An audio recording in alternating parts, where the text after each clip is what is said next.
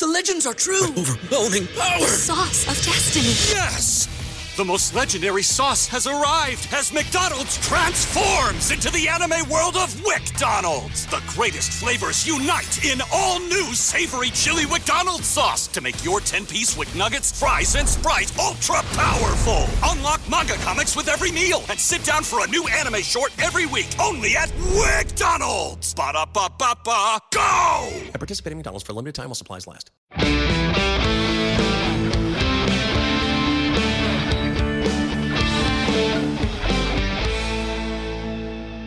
Hey everybody, it's Rob Benedict. And I am Richard Spate Jr. And we're talking about Supernatural, Season 3, Episode 11, Mystery Spot. Mystery spot. What spot? I don't even know. It's a mystery. It's a mystery. Okay, so for those keeping a score at home, as actors, right now, the score is Richard Spate 2, Rob Benedict 0. Yeah, well, this score changes dramatically as the years go on. Well, we don't know that yet. Spoiler alert.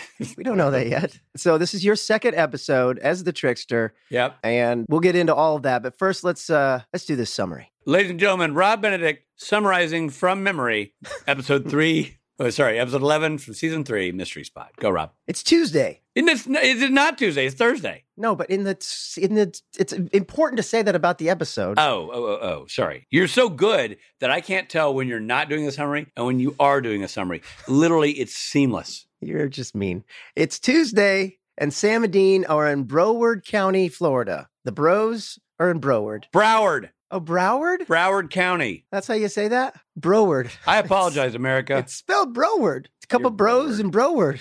You know what I mean? It's Tuesday, and Sam and Dean are in Broward County, Florida, eating breakfast at a local diner. Dean orders pig in a poke with a side of bacon, and Sam orders a short stack. I'm surprised you didn't say pig in a poke with a side of basson. I almost did say poke, I have to say. Looks like poke. You're non-American son of Love a... that. All right. I love that poke. They come across an article about a man who disappeared at a local tourist attraction, the Broward County. Oh, God. This is why we can't put restrictions on firearms, because everyone wants to kill you. Is it Broward? Broward. The Broward County Mystery Spot. While the brothers search the site, the owner believes they are there to rob him, and Dean accidentally gets shot and killed. Suddenly, the two wake up back in their motel room, reliving the same moments. This time, it's Sam, but it's spelled here Seam. This time, Seam tries to prevent Dean's death, but Dean gets hit by a car and dies. Bummer. It's Tuesday again, and they wake up in the same motel room, reliving the same moments. Each time, Sam remembers all the previous days, but Dean doesn't, and he always tragically dies despite Sam trying to keep him alive. Dean gets attacked by dogs. He gets a piano dropped on him. He gets electrocuted. He chokes on a sausage. He eats if you had a nickel for every time you choked on a sausage. Oh, boy. he eats a taco that tastes funny. He dies over 100 times. Sam is suffering because he believes he's stuck in a time loop and can't figure out how to get out. Finally, Sam puts the puzzle pieces together and figures out that the handsome trickster is back. And at his fighting weight, I see. Oh, man. Sam tracks down the trickster and confronts him. He tells Sam that he isn't trying to get revenge. He's trying to teach Sam a lesson, that he can't save Dean from hell. Sam threatens him. The trickster gets frustrated and with a snap of his fingers, removes the time loop. The brothers wake up and it's Wednesday. They start their day as normal, but when a mugger shoots and kills Dean, the day continues and Sam wakes up the next day on Thursday. Sam becomes very focused on finding and killing the trickster. Seems like overkill, you know? Yeah, well, I don't know. I'm ready for that to happen. He spends the next 6 months searching for him, killing other monsters along the way. Bobby finally gets a hold of Sam and tells him he's figured out a summoning ritual to capture the trickster. Sam shows up. Bobby tells him the ritual requires a human sacrifice and tries to convince Sam to kill him to save Dean. Sam figures out that Bobby is actually the trickster. Sam convinces him that he and Dean won't pursue him if he lets the brothers go. The trickster, claiming to now be bored with his little game, returns Sam and Dean to the original timeline alive. The brothers wake up in the same motel room, and Sam reflects on his experience. Fade out. Fade out. Well, Wow. That was a wonderful summary, and now it's time for, give me a second, R. Rob and Rich Review. Robbie, you dive in. Look, first of all, it's a classic. It's a classic. This is one that I feel like I've seen most of this episode, but it was great to see it again. And certainly great. With this perspective of, seeing you come back, I had a lot of questions. So I have a lot of questions that we'll get into later, but I love it. I think there's a lot of great comedy in there. Oh, gold. Dean dying the different ways. And I think, honestly, Jared, as Sam, puts in one of the best performances he's done yet. Like, I love him. It's very nuanced, him sort of getting deeper and deeper into this well of, reliving the time loop and the frustration and just the agony of seeing his brother die over and over and over again. Yes, he's great as Sam. Jared is great as Sam. But how is he as Seam? What was your opinion? It was outside the box. I did take notes. Oh, boy. Everybody grab your pillow, fluff it up, and get ready to snooze yourself to sleep. It's time for Rob Notes. Okay, I have two on this one. One is that early on, there's a hallway. Oh, is there? He's walking down a hallway, and I swear it's the same hallway in the Dream a Little Dream of Me from the last episode. It really feels like the same hallway. This sounds like a personal attack on Jerry Wanek. No, it's not at all. It just seemed like a similar hallway. And the other is, why do you get away, you Richard Spade, get away for killing Dean over and over and over again? I wasn't really killing him. You kind of killed him. Yeah, but did you not watch the episode? Wasn't really killing him. Otherwise, he wouldn't be alive the next day. Still, people love Dean, and here you are killing him. Well, I'm also clearly beloved because I am allowed to get away with it. And that's the real mystery spot. That's a real mystery, exactly. And scene. No, it was great. It was awesome. And it's one of those episodes. It's a classic. It's a classic for a reason. I love the idea of Groundhog Day. I've always been a fan of that movie. And there's another movie. There's lots of movies that do this. Right. A movie called Inception. There's a horror movie that does this as well that I really like. Groundhog Day. Yeah. Oh, bloody. Yeah. Happy birthday to me or something like that. Happy birthday. Speaking of you, happy birthday to Jensen Ackles, who just recently had a birthday. His birthday yesterday. We recorded our interviews with Jim Beaver.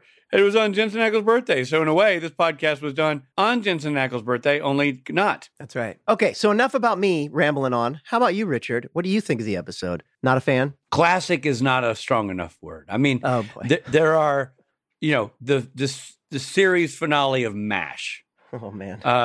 The pilot of ER.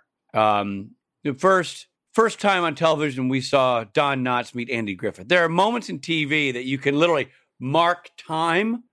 I love and the progression. Can you have a reference past 1980? Okay, hold on. In Petticoat Junction. How about when Ross brought out the monkey? How about that? Okay. Tough guy. There you go. I guess better. Well, hey, how about this? When you were in a banana hammock in Threshold or whatever show you wore that yellow Speedo in. Thank you. Now you get it. There are things in TV that should be honored and held up as social and emotional benchmarks for the nation. And I believe this is one of those shows. Yeah. Well, one of those episodes.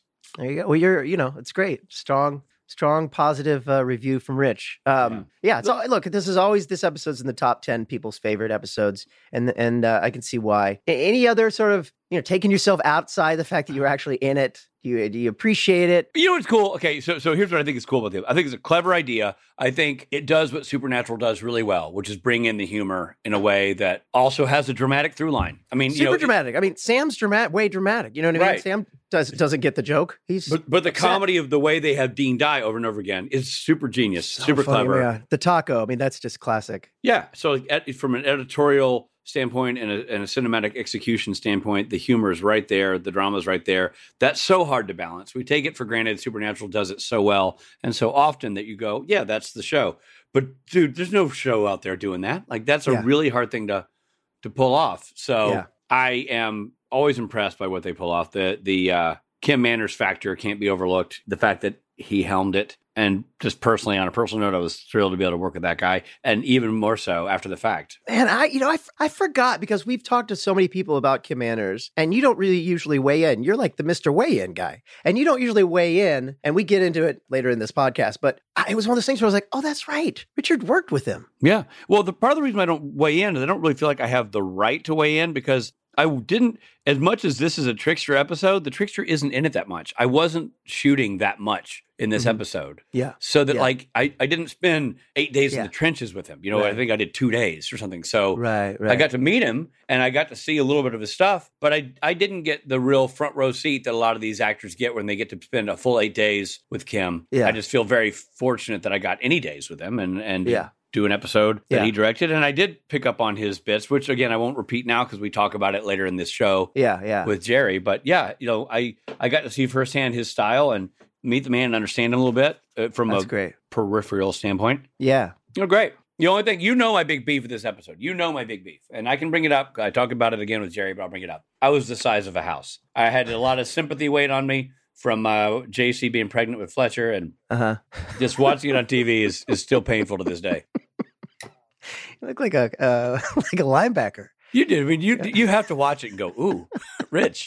Honestly, I did not think that, but then when you said that, I was like, I guess, you know, you look younger. Your face is maybe a little puffy. Yeah, dude. you know, beard. So, I mean, look, I've got no Little puffy.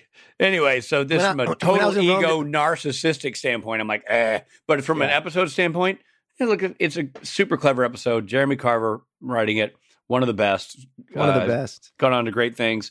Kim Manners, a legend. Yeah. And you just get Jared and Jensen doing what they do super well, which is balancing comedy and drama. And a young, chunky Richard Spade. Chunky is the word, baby. A lot of Rich to love in this episode. I'll tell you, I know I said it before. I'll say it again. The Machete had a visceral, audible reaction when she saw me on TV. And it wasn't, ooh. It wasn't, Oh, God. It wasn't a traction face. It was like, oh, Lord. Who's All that? right. Yeah. I thought you said you were in this. All right. It's time for it's the time to pay the beard piper. That's a weird one. That's a weird one. I was waiting for you just to mock it. I'm going to give it the Kenny Loggins, and it's just vintage best Kenny Loggins, late 70s, Loggins and Messina Loggins. Yeah, I got to go with the Stapleton. I mean, I could pick it apart because of my own ego, but in terms of just a bird's eye view of an episode of Supernatural, it's great. It's so well done. It's Kim Manners. It's Jeremy Carver. It's comedy. It's drama. It's everything the show does incredibly well. I'm going with the Stapleton. So that's a solid round of reviews from Rob and Rich for Mystery Spot. Wow. So, Richard, you're 2 for 2 in your episodes. I mean, you really liked both of your episoades. I'm a big fan of my work. You and I are both very lucky in that we got in some cool episodes, man. Like, For you know, sure. we got lucky. And granted, there's a lot of great episodes of Supernatural, but there's Absolutely. No, we did. And I think that's why we're here today. Indeed, I do.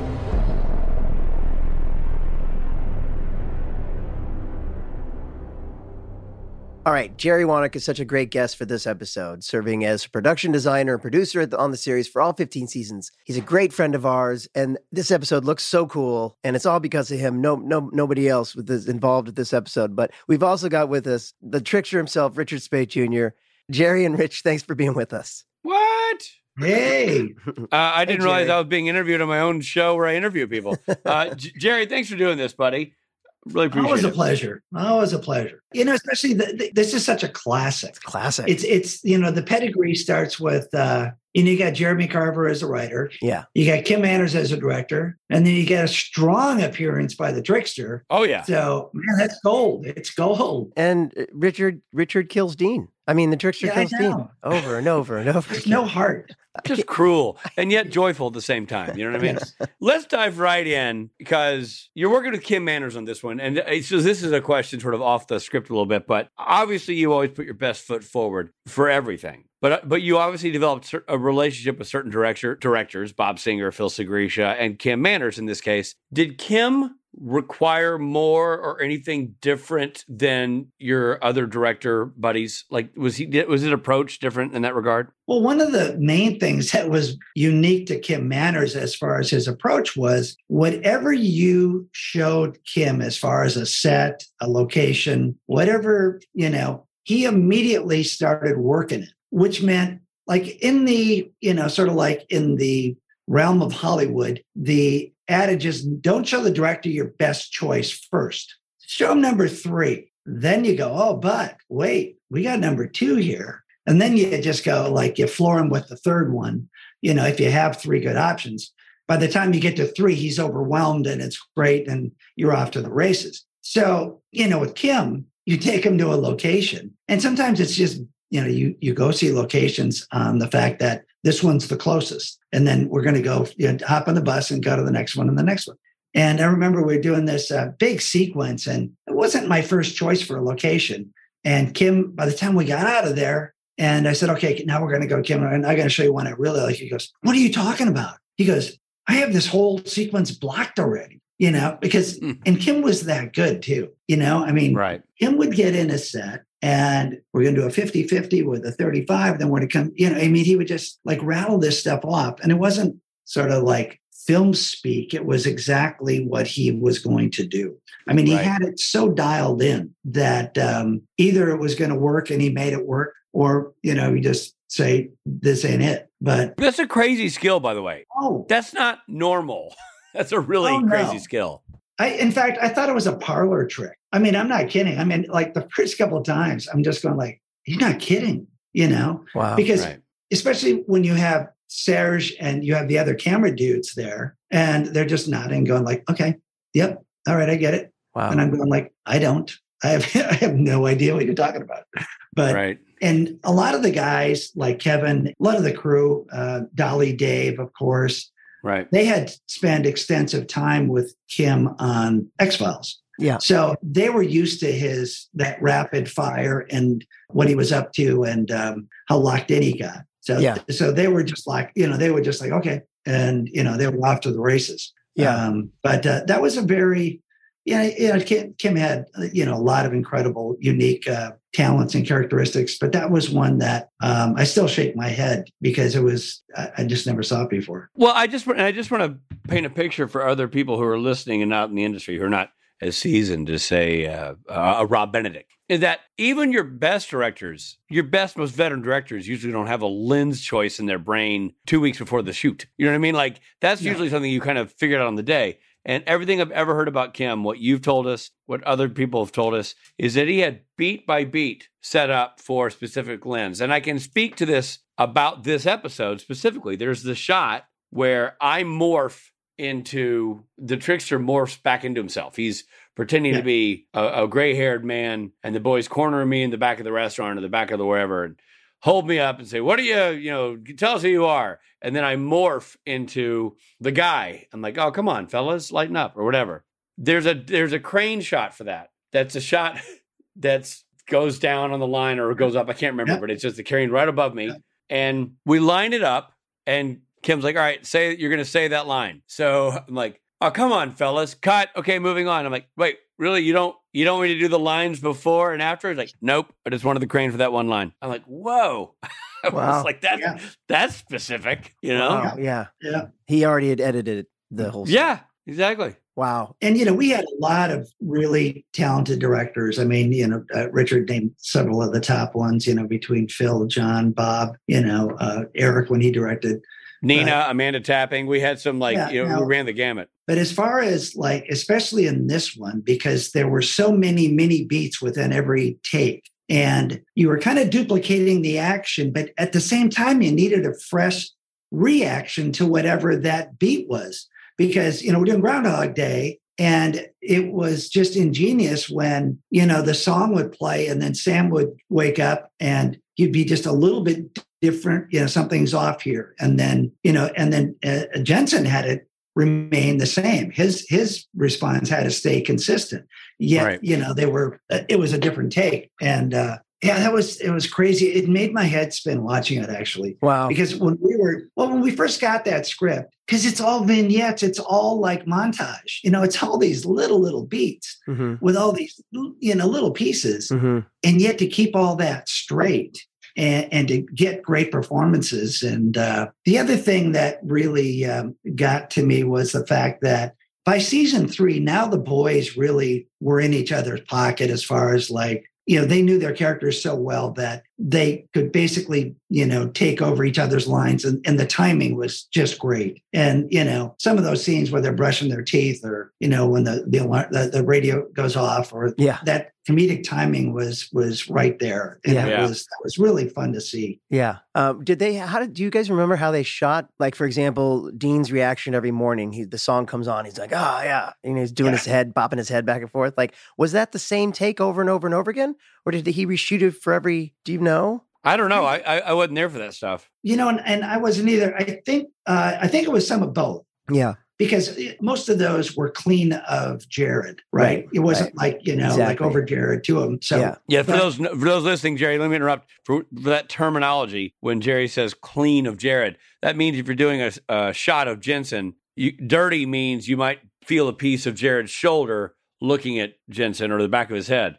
Clean means it's just on Jensen. So there's he's not in it at all. Other body tied into it, just so people at home. So it's easy to come back to that shot if you want to create what he did. Jerry, what about the challenges of making Toronto, Canada look like South Florida? Vancouver. I'm sorry. I'm reading my notes here. Yeah. Funny you should say that, because I did another movie that took place in Florida that I did in Toronto, and it was... Okay, then tell us that answer. That's what the question's about. It's so easy because, the Lake Ontario there looks a lot like the Atlantic. Of course. A couple of plastic palm trees, and it didn't work. But by that time, because we had no standing sets, this is still season 3. We didn't have the mental letters. We didn't, we went to Bobby's once every 5 episodes, or, what have you. So we were used to creating that vibe, whatever vibe they wrote to, every week. And this is a great example of, there was a really smart, nice guy at Warner Brothers when we first started that was going to make a deal with Motel 6 so that every episode, because Motel 6s are everywhere. So instead of staying at these iconic motels, we would be at a Motel 6. That would suck. No offense to Motel 6 people. No, but it would have been a different show, right? Because we set the sense of place usually through our motel rooms. There was usually some motif within the motel room that told you were in this case, Florida, with our flamingos and things like that. Right. And that would have just been crazy, because it would have been terrible. Let's just be honest. It would have been terrible. Yeah. One of the great things about the sets you build, Jerry, is they indicate location sometimes, sure, but they also are like, they're as wild as one's imagine can be. That disco-themed hotel you did a couple of seasons ago, or season 2 with Phil. You did crazy crap. And some themes. You and I would talk about themes for the wallpaper, and you would have these ideas. If you just shot it in a motel, that would take a lot of the fun away, for lack of a better term. Well, and also Motel 6 is a chain, right? So it's essentially the same motel over and over and over again. So it's right. Like McDonald's. Yeah. Great and reliable if you and your kids are on a road trip. Not great for a TV set, right. No, it would have been tragic. Yeah. To say the least. And in this one, we had 2 motels, right? So just as looking back, we did 176 different motel rooms in our 15 years. So wow. That's plenty. Yeah, that's a lot. And I also, because I don't remember until I would rewatch it again, as far as some of the little things. But so this was Phil's Diner. The diner they were at was called Phil's Diner, right? Named after Sagrisha. And but Kim, I just couldn't believe how well he concealed the impact and the stuff, the way Jensen was going to die, because I immediately go back to reading the script and going, well, this is just dumb, and this is dumber. And, but some of our best scripts, like The French Mistake and that, were also read like, okay, we're either going to be canceled or it's going to be fantastic. Yeah. And luckily, by everybody just really committing to it, we pulled it off, and they became classic episodes. Yeah.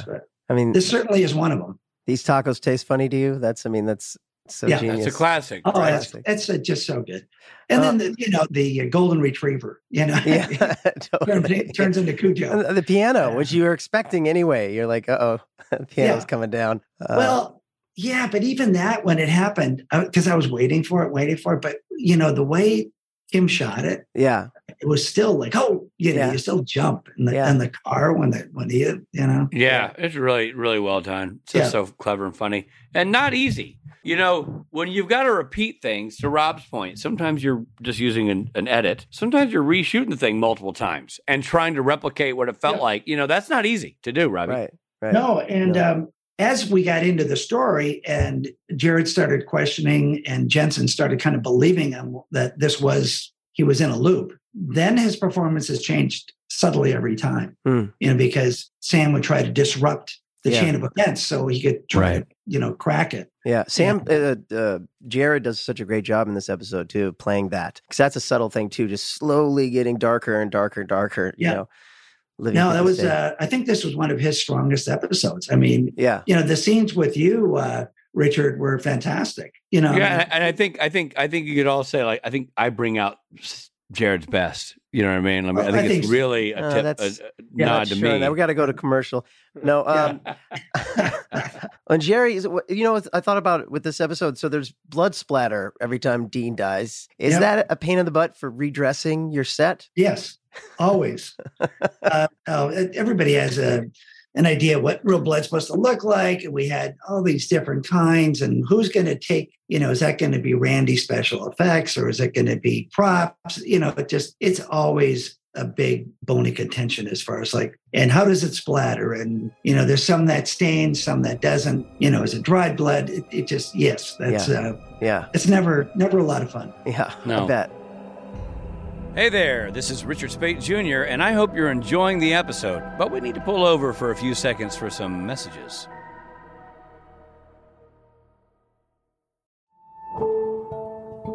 You can sense it calling out to you. New reality seeks you. Join the journey to save Anomaly. Place where sound is magic. The only way to enter the world is by looking inward. Along the way, you'll learn potions, chants, and enchantments that will help you both in that reality and yours. So, answer the call and let your campaign begin. Featuring the voices of Ruth Connell from Supernatural and Dead Boy Detectives. There are ordeals ahead, yet with guidance, you will face them head on without fear. Todd Stashwick from Star Trek Picard and 12 Monkeys. When the time arrives, wherever your journey takes you, be there with no attachments. And R&B singer N.C. Gray. There are worlds, realms, dimensions, and realities beyond yours.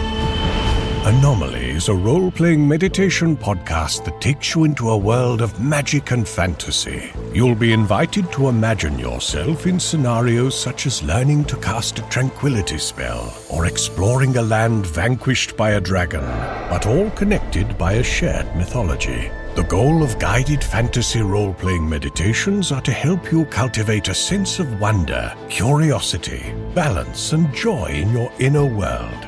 Role-playing meditation is a form of escapism and relaxation, as well as a creative outlet for the imagination. The first campaign is an introduction to the world of Anomaly, its lands, magic, and secrets. In the 8 chapters, you'll stretch your imagination, learn to center yourself, offer forgiveness, find confidence, relieve stress, and stop racing thoughts. Your true self will emerge, allowing you to manage your goals and dreams without confusion, distrust, or self-doubt. You can find it on Spotify, Apple, and wherever you listen to podcasts. Or visit seekanomaly.com to learn more. Anomaly spelled with an I-E, not a Y. Seek Anomaly. Hear its magic.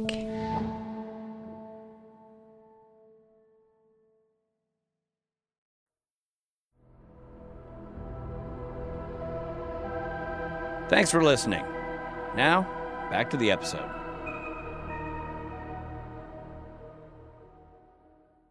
And then what was the Cowboys versus Packers football prank? Oh, that was funny. I've given the boys a hard time because at that time, Green Bay and Cowboys were really competitive. They were both the top teams in our division. So there was a big Packer Cowboy game. It was a Monday Night Football game. And I had the art department make up all these Brett Favre masks. So when Jensen came out of the door of this body shop or whatever we were shooting in, all of a sudden everybody on the crew had a Brett Favre mask on. And then we just, let it go from there.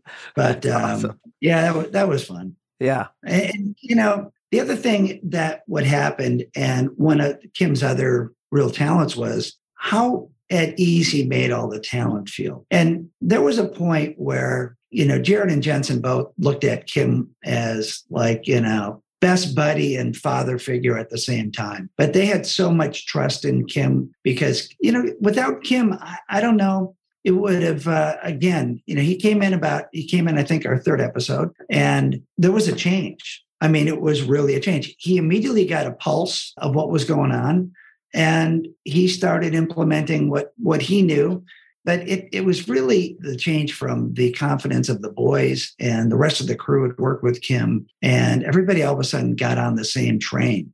Bob, in his episode, when the boys, we did the airplane deal, that was like the first time the boys started picking up on each other's vibe as brothers, as far as like finishing each other's sentences and getting comfortable. And then, on every Kim episode, there was always fun because, they love to pull pranks on Kim, and then Kim would get them back, a lot of levity. Yeah. But he also pulled off some of the best episodes, right? Yeah. He was really such a glue, like you're saying, that held everything together for these first several seasons. Yeah. Oh, yeah. The Brian Epstein of Supernatural. Yeah. No, and I remember the first driving on the van after Kim did one episode, and then he was coming back for two, and he was going, Peter Roth really wants me to come up here and, take over the show as producer, director. And I think that'd be great, Kim. You've been up here a lot, da-da-da-da-da. Luckily, that all worked out. They made a deal, and that could not have been cheap, by the way. I mean, Peter Roth must have wanted him badly because Kim would not have just hopped up here for nothing. No, he did very well. But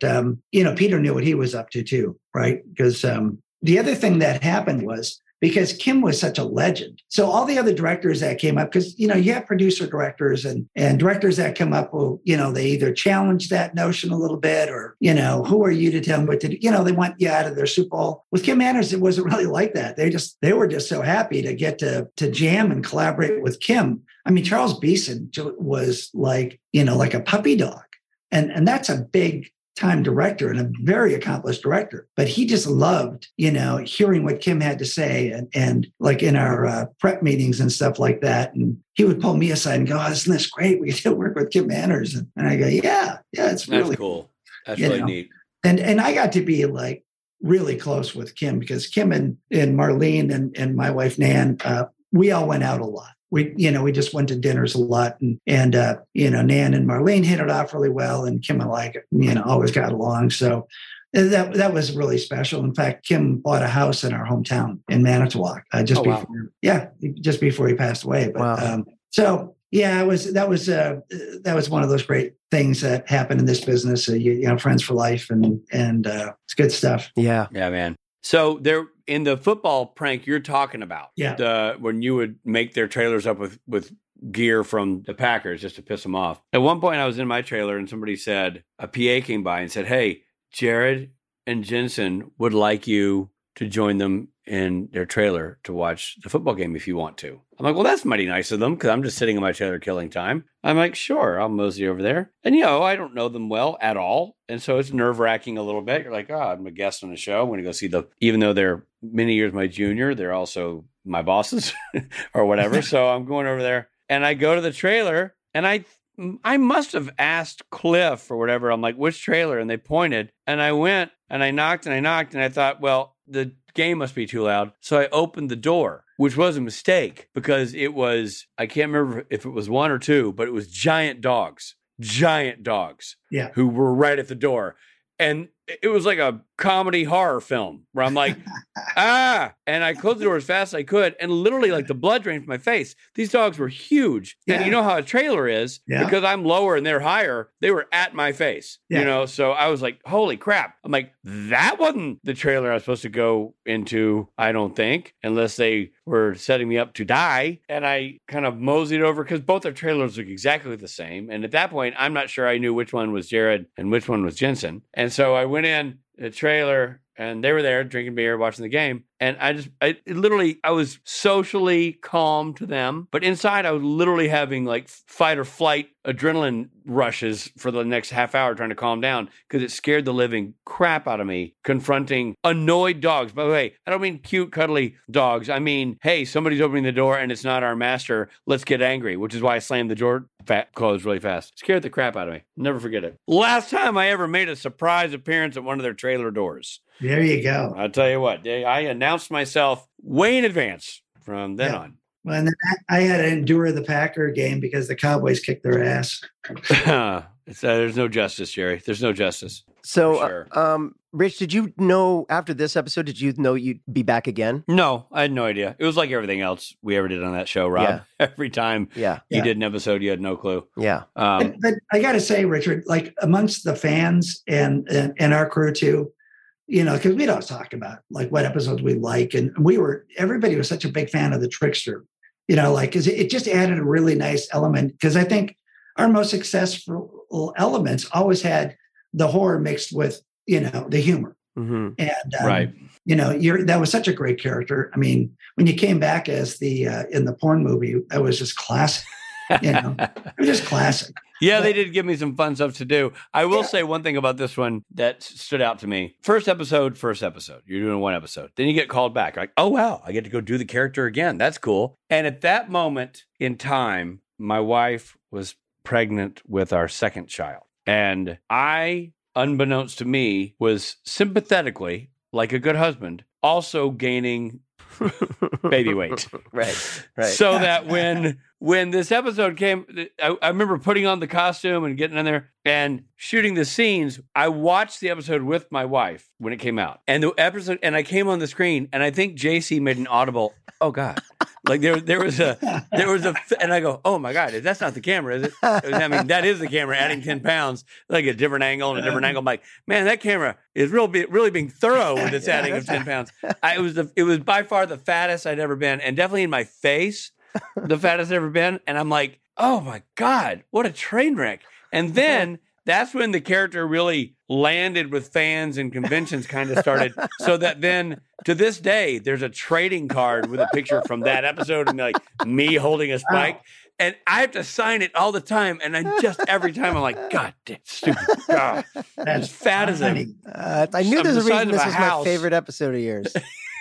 Dude, it's so awful. I mean, I've got my weight, like all humans, has fluctuated up and down, but like there was like definitely a high watermark. I live in peace knowing it was for a good cause, for the birth of my second child. But nonetheless, there you go. It's like, I love the fact that you never think about that when you're an actor. You're like, oh, I don't want to be seen on TV looking not my best, but what are you going to do? It's very different when that episode becomes cemented in the vault of television programs for that series and becomes like trading cards and T-shirts. And like, thanks a lot.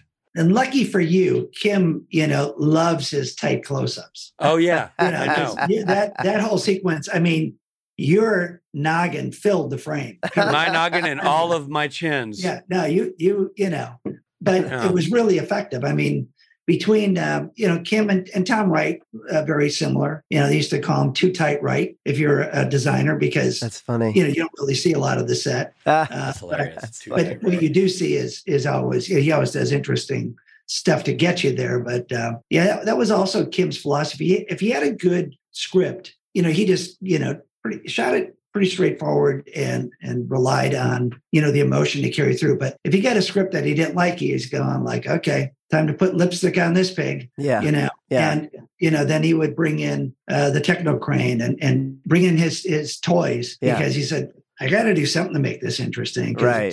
Churning out on the page. Yeah. And that's the first time I heard that too. That, like you said, with this one, the script is just so good. Jeremy, and what he does works so well with what Jeremy's created. Yeah. again, the boys bought in, as you could tell. Like every beat, they were full on. Totally. And I think Kim brings that confidence that he's not going to make them look stupid, or this is going to be, Yeah. Yeah. And you're right. Carver was, really making a statement in this phase of Supernatural, where Ben Edlund already had. Jeremy Carver is now like landing these great episodes that were super clever and thought outside the box, Yeah.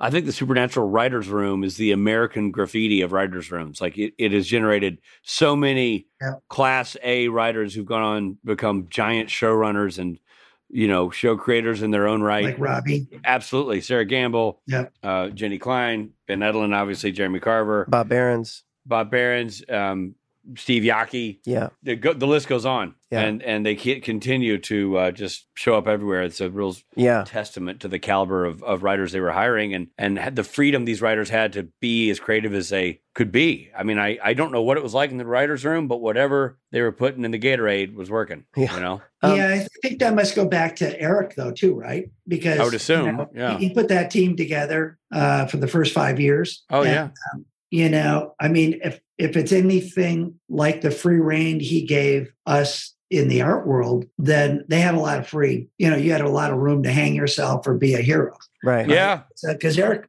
if you were doing something good, go for it. Meredith Glenn, she's just shooting out. She's running a show in London. Andrew Dabb, Robbie Thompson. So many great writers come out of there. Yeah. It's really impressive. So here's a question that Easter eggs in the Groundhog Day set. And I'm reading this directly, so you have to tell me if this is correct. Apparently, the placemats have groundhogs on them as like an homage to Groundhog Day. You know what? I fully believe that could be the case, but I don't remember. I don't either. If Leanne was here today, I would ask her because she did the graphics for it, but she's not here today. It sounds like something you would do. Oh, it's absolutely something that we would do. That's, right. Because we love that stuff. And it also sounds like it would come from the mind of Leanne, who's, my graphic genius. She just loves playing with that stuff. That's awesome. Well, let me ask you this. Let me cast a broader net then. Was there, you're not afraid to spend some time in South Florida, but how much research did you have to do in that sort of vibe of these kind of mystery spot joints to really, create what you thought it should be? How much of that was just free-form creativity, and how much of that was research? No, a lot of that was research. It was a variation on a theme, but it's a lot of optical illusions and things, and the table stuck on the ceiling, and we did a bunch of different optical things that sometimes didn't get on film. I remember we had this really great-looking mermaid that was freestanding in that shop, and it was so uncanny that it looked exactly like one of our set dressers. What? Her name was Osha. It looked like she modeled for this thing.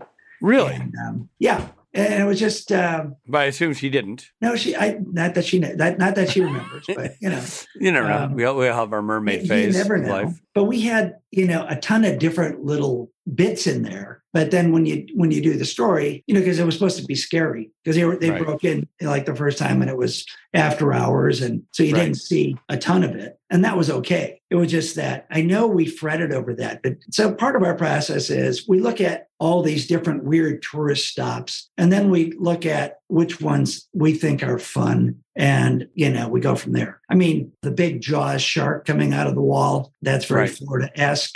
We had another aquatic thing. Are those rental items? Like when you're doing that, is that a thing you're renting, or do you now own that? Like, do you get stuck with all this quirky memorabilia? Yeah, we get stuck with quirky memorabilia. So what happened to it afterwards, after 15 years of the show? Because I know you guys had that giant prop building attached to Supernatural, plus you had more storage elsewhere. But after the fact, where does it all go? Well, a lot of it just got thrown out, because every year, because we accumulate so much stuff, and we still only have a finite space. So you bring in the dumpsters and you just recycle. You go, do you think we'll ever use this again? Nope. Okay. Wow. Unfortunately, because somebody just contacted me through my agent. He goes, look, I'm designing my house and I love 70s stuff. And I was wondering if you have any of that cool 70s stuff left over from the show that I could buy. And I'm going like, no.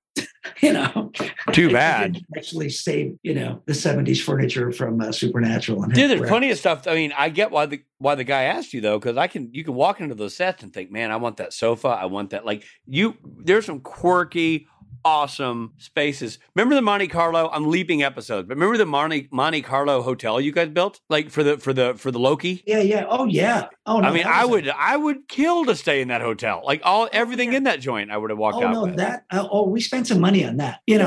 And the tile floor and all that. Oh, that was fun for us, Richard, because we got to do something that wasn't just quirky. It was very tasteful. Yeah.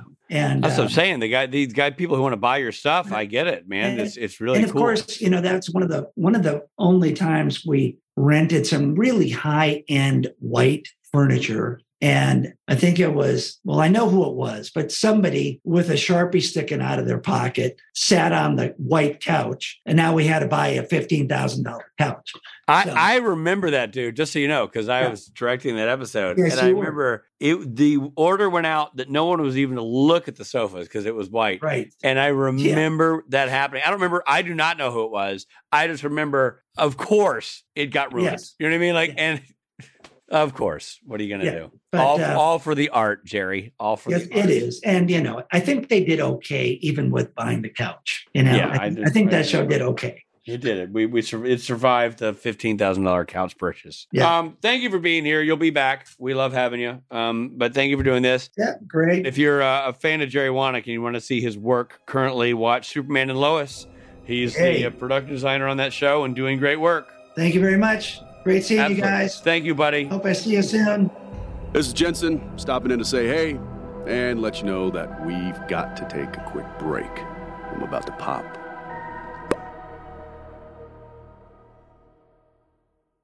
Hey guys, it's Rob. So check this out. I'm very pleased to announce that we have a new super sponsor. That's right, Marvel Strike Force. So Marvel, the one and only Marvel, has a mobile game, and it's a comic book fan's dream. Marvel Strike Force it's a mobile squad RPG that allows you to battle with your favorite team of superheroes and supervillains in a fight to save the universe against threats like Doctor Doom and Apocalypse. So your goal is to power up your favorite characters, and you complete missions, and then you unlock fun stuff like gear and other resources, and then you beat other players in a PvP, player versus player mode, such as Alliance War or Real-Time Arena. So as I record this, they're enjoying their 6-year anniversary. So you know what that means? Free stuff.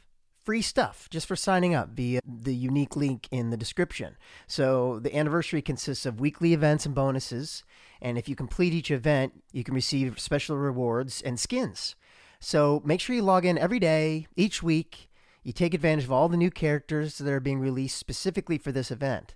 This will be Marvel Strike Force's most generous event to date, so don't miss out. We've received a unique promo code for every new user, so please follow our link in the description and use the promo code MAXPOOL.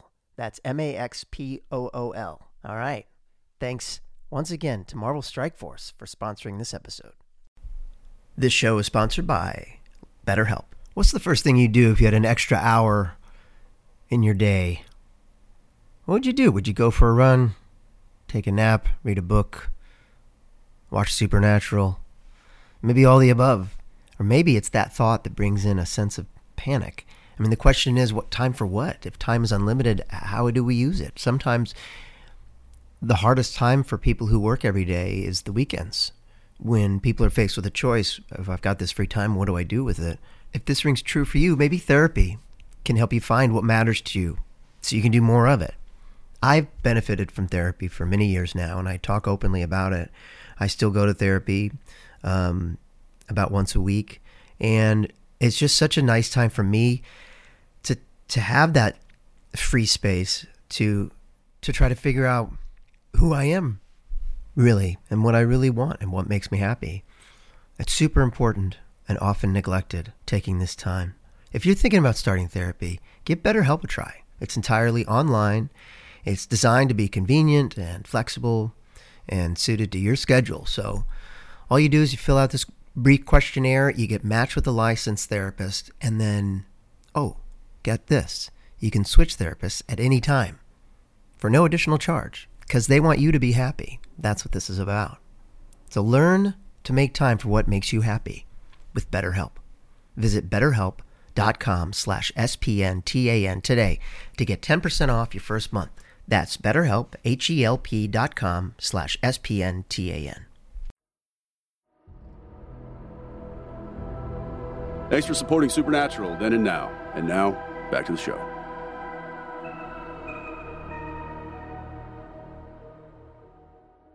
I love having Jerry on, man. He knows so much about everything, and he's just a charmer. And what a great guy to have on and get his perspective on these great episodes that he has such a impact on. You know? When you think about like sort of the top handful of people that made this show what it is, he's up there. You know, because everything he did is on camera. Yeah, it's all right there. Yeah, and it looks amazing. I like when I asked him the question about the blood splatter, and he was like, "Oh yeah, no, that's a problem. Like, do you ever have to reset that? Yeah, it sucks. Yeah, you know, it's terrible." All right, so we've got a new segment for everyone right now. New segment. Are you ready? It's Supernatural by Artificial Intelligence. Not real intelligence. So what happens here is producer Steve Hine programmed into his supercomputer this episode of Supernatural and asked the AI, which I guess is the little gerbils in the machine, to create a synopsis of this episode. And it did exactly that. And now, I don't know if anyone's done that yet, but there are these AI chatbots, and you can basically type in a question, prompt, ask it to write a haiku, provide research, whatever. Write a college paper for you. It's kind of scary. But we asked it to write a summary of a fake episode of Supernatural. And now, Rob Benedict will read this review. It is, as we call our new segment, A-Hole Reads AI. All right, so the prompt we put in was, can you write a fake summary of the television series Supernatural where Sam and Dean Winchester have to hunt ghost cats on National Napping Day? This episode of the podcast was released on Monday, March 13th, National Napping Day in the U.S. Here's the summary the AI came back with. In the latest episode of Supernatural, Sam and Dean Winchester find themselves facing their toughest challenge yet, a pack of ghost cats that are terrorizing the town on National Napping Day. As the brothers investigate, they discover that the cats are being controlled by a powerful witch who is seeking revenge against the town's inhabitants for mistreating felines. That might be a part for Ruth Connell there. Armed with their trusty weapons and their wits, Sam and Dean set out to stop the witch and put an end to the ghostly feline menace. But with the cats multiplying by the minute and the witch's powers growing stronger with each passing hour, the brothers find themselves in a race against time to save the town before it's too late. As they battle their way through hordes of ghost cats and face off against the vengeful witch, Sam and Dean must rely on their brotherly bond and their years of experience as supernatural hunters to come out victorious. Will they be able to save the day and restore peace to the town? Or will the ghost cats and the witch prove too powerful for even the Winchesters to handle? Tune in to find out. It was just like our reviews, only spelled correctly with proper grammar. This episode of Supernatural was written by artificial intelligence. Ladies and gentlemen, but you know what, also, you read it better. Like, I feel like you were on your game. I feel like you and computers relate better than you and other humans. Okay. Well, sure. All right. You know what I'm saying? Well, yeah, but all the commas were in the right place. And like, I don't know. I really had a lot of help from the bot. So we might need the Steve Hine 3000 to do the summaries as opposed to the actual Steve Hine. There you go. That was our new bit. A-Hole Reads AI. All right, mythology. I was really excited about that title for the segment. I bet you were. I bet you were. I loved watching your reaction as I was doing it too. Okay, you ready? Mythology. Yeah, you still got it, Rob. You still got it, kid. And now it's time for mythology. Mystery spots. There are typically anomalies at specific points on the globe defined by changes in gravity, time, and space. The most famous one is the Bermuda Triangle, where the USS Cyclops and its 306 crew members disappeared without a trace in 1918. There are numerous other incidents associated with the Bermuda Triangle. Yes, and there's also the Tahitian rhombus is a creepy area, nautical anomaly. Be careful going through the Tahitian rhombus. No one really talks about the Tahitian rhombus, but I know. Don't you smell government conspiracy? I've got two words for you, brother. Cover up. Yeah, right. And there, of course, the Peruvian square.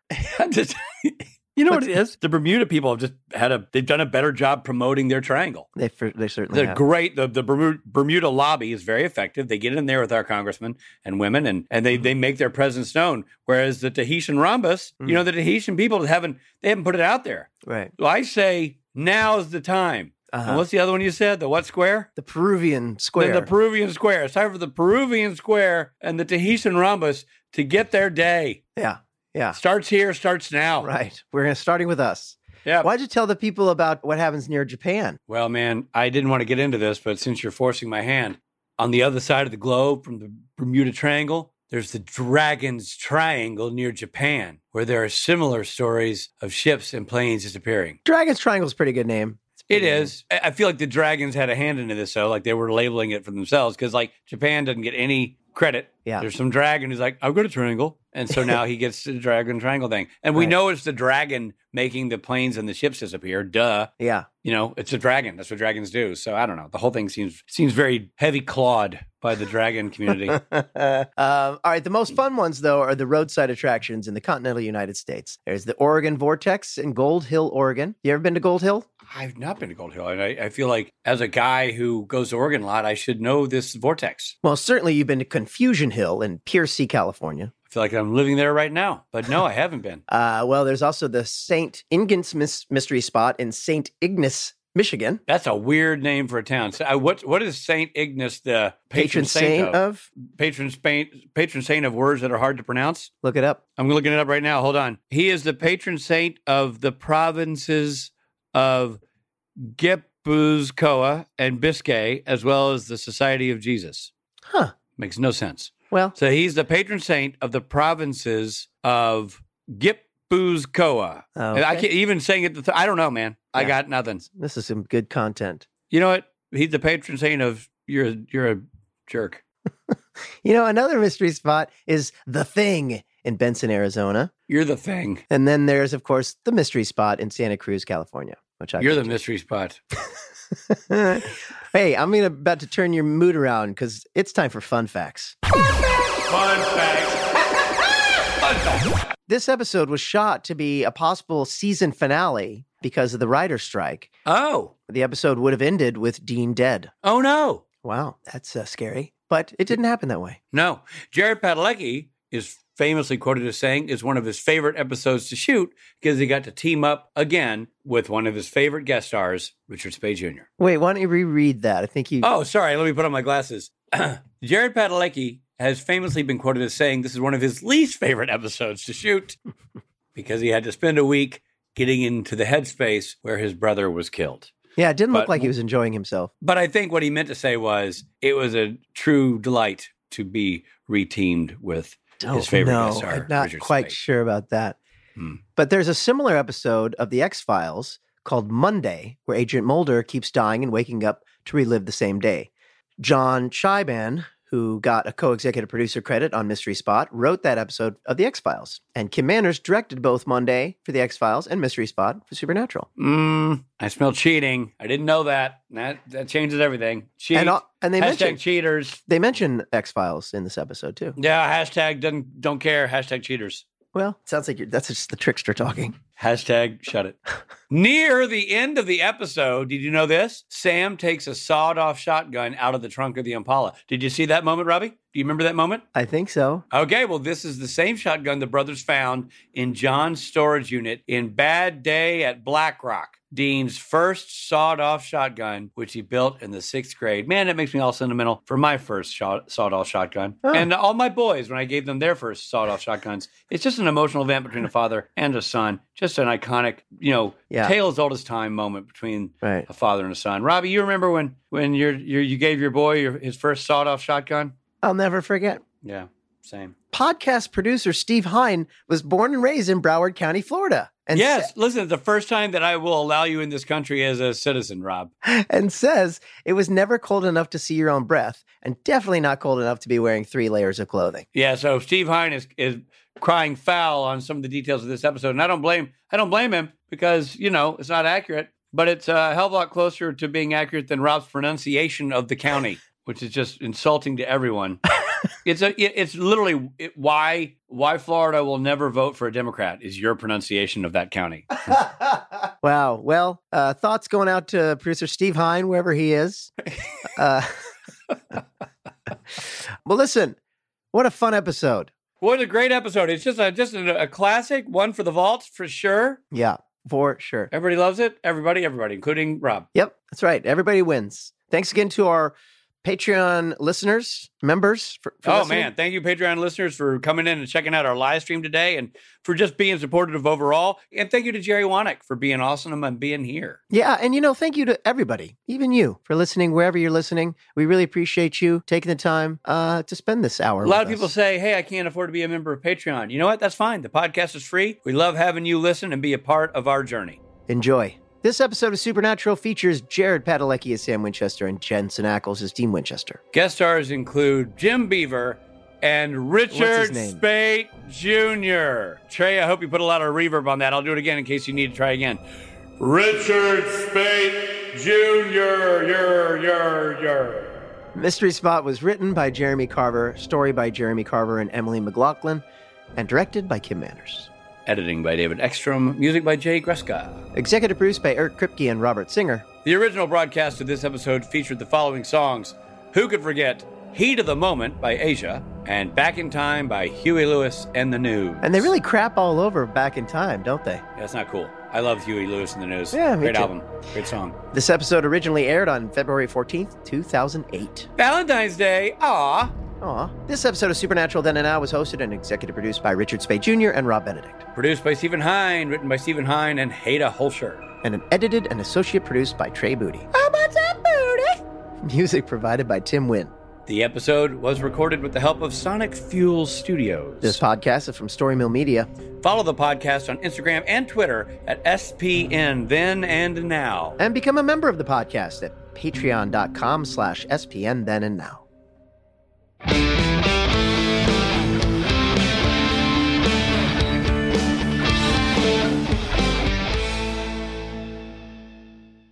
Rob, thanks for joining Jerry and me in our podcast. Yeah, It's great having you, Rob. It's my pleasure. Yeah. Hopefully we see you at a convention soon. For sure. Yeah, hopefully. I'll talk to you soon. Yeah. All right, Jerry, stay with me. Stay with me, Jerry. Don't go, Jerry. Story Mill Media. People are like, why don't you just go outside, raise a Canadian flag? Everybody in your crew identifies as either Big Mac Burger, McNuggets, or McCrispy Sandwich. But you're the Filet-O-Fish Sandwich all day. That crispy fish, that savory tartar sauce, that melty cheese, that pillowy bun. Yeah, you get it.